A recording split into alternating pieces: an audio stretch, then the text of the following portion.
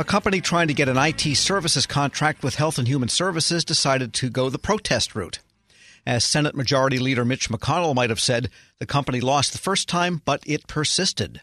Persistence paid off, as we learned from Washington procurement attorney Joseph Petrillo. And Joe, you don't see too many companies protest, then protest again, then protest again. So tell us about this particular case. Sure. This is a procurement by CMS, the Center for Medicare and Medicaid Services. It was done as a small business set-aside, and what they're looking for are IT services, some high-end professional services, to maintain and extend the health insurance marketplace. So this is a very important critical function that they're doing, and it's the marketplace, I believe, used by the Affordable Care Act to determine who gets what insurance, to purchase insurance. It was a classic procurement with price and non-price factors, technical, personnel, past performance, and 508 evaluation. The procurement went ahead. CMS ultimately said that they were not going to do a price realism evaluation, but the procurement at every stage specifically included an evaluation of compensation for professional employees, which is something required by the FAR in procurements of this type at this dollar amount. And there's a specific clause that needs to be put in the solicitation to tell bidders that they're going to have a searching evaluation of their professional employees' compensation. What happened in this particular instance, however, was that they started out with 6 awardees. That was winnowed down to 2. And then we had a round of what turned out to be 5 protests by each of the 2 finalists in the procurement. Initially, the procurement was awarded to Sparksoft. Scope, the other bidder, Scope Infotech, went to GAO. Initially, the agency said they take corrective action. They're reevaluated, but still awarded to Sparksoft. Second protest, GAO held alternative dispute resolution. CMS said, okay, we'll reevaluate, continue to award to Sparksoft. Scope protested a third time to GAO. This one went to decision. GAO sustained the protest on grounds that weren't relevant later on, which led to an entire rebidding process with discussions. But after this rebidding process, the awardee now turned out to be Scope. The initial protester and the initial awardee then decided, well, I guess I'll protest. They went to the Court of Federal Claims, and shortly after they filed to the Court of Federal Claims, CMS realized that they conducted their price evaluation not on the final proposals submitted in the rebidding process, but on the initial proposals submitted in the rebidding process. So they decided that was indefensible.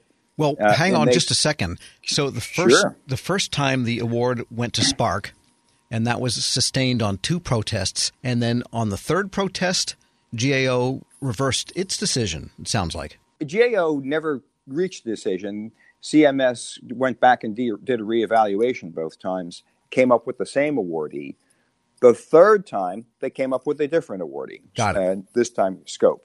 So now the situation is reversed. The positions are reversed. Scope, which was the protester, is now the awardee. Sparksoft, which was the initial awardee, is now the protester. Yeah, so they'd come through 2 protests figuring this is in the bag, and then the third time they lost. Exactly.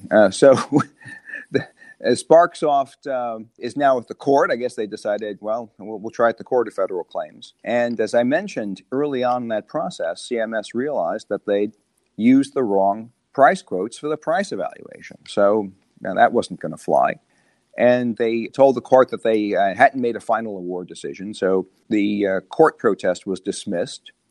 They conducted an evaluation using the correct price quotes in the rebidding process and affirmed their decision to award to Scope. So at this point, the protesters are 4 for 4, and Sparksoft says, what do we have to lose? They go back to the Court of Federal Claims, and that results in this decision. We are speaking with procurement attorney Joseph Petrillo of Petrillo & Powell, and that decision is who got the award finally?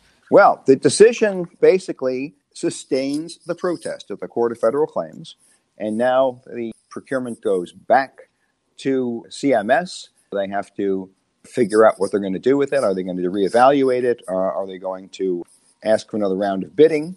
Probably it's just going to be a reevaluation. But it shows that even at this stage, there are still errors being made in the procurement.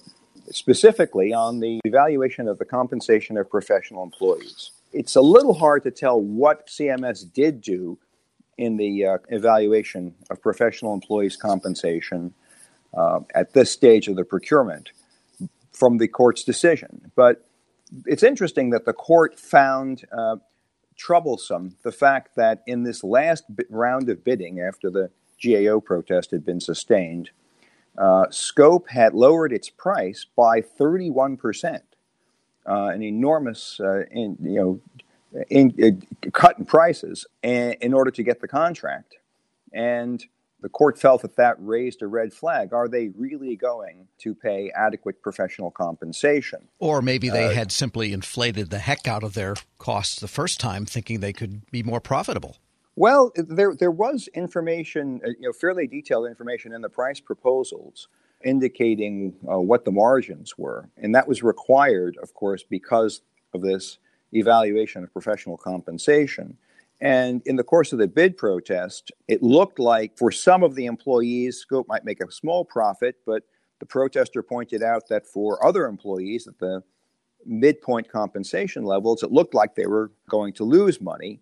And the court felt that cast into doubt whether or not they were going to pay adequate compensation to their professional employees. Now the case is nobody has the award, and CMS is, what are they doing? Are they starting over or reevaluating the same old bids or what? Well, they have a declaratory judgment from the court saying you've got to do a realism analysis on these professional compensation plans as required by the FAR. And so I guess they're back, not to square one, but they're back reevaluating the offers and deciding whether or not the awardee's proposal, Scope's proposal, really does have an adequate compensation plan. Well, let me ask you this. In light of what the GSA has launched, which is a program to try to beef up debriefings in these types of cases, would a more thorough debriefing the first time around have helped everybody?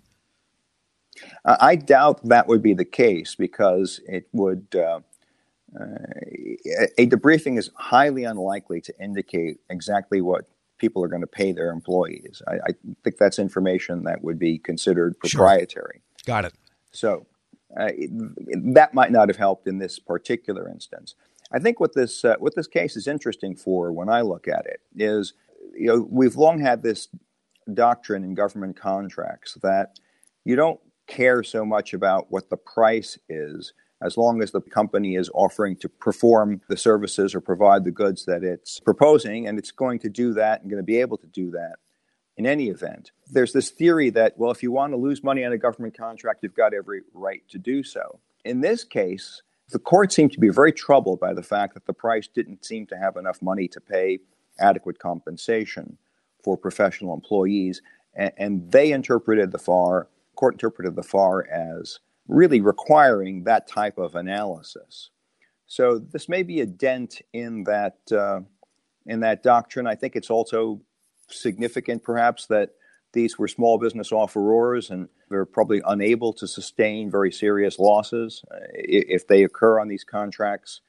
But you have to be skeptical in the real world as to whether or not people are going to accept the loss or whether they're going to find a way to scrimp on what they're providing and cut the costs. Joe Petrillo is a procurement attorney with Petrillo & Powell. Interesting case. Thanks so much. Thank you, Tom. We'll post this interview at federalnewsnetwork.com/Federal Drive. Subscribe to the Federal Drive at Apple Podcasts or Podcast One.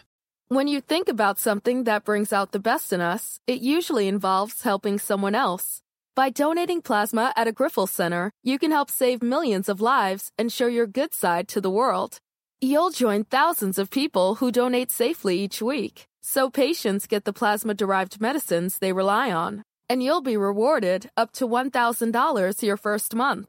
Learn more at grifolsplasma.com.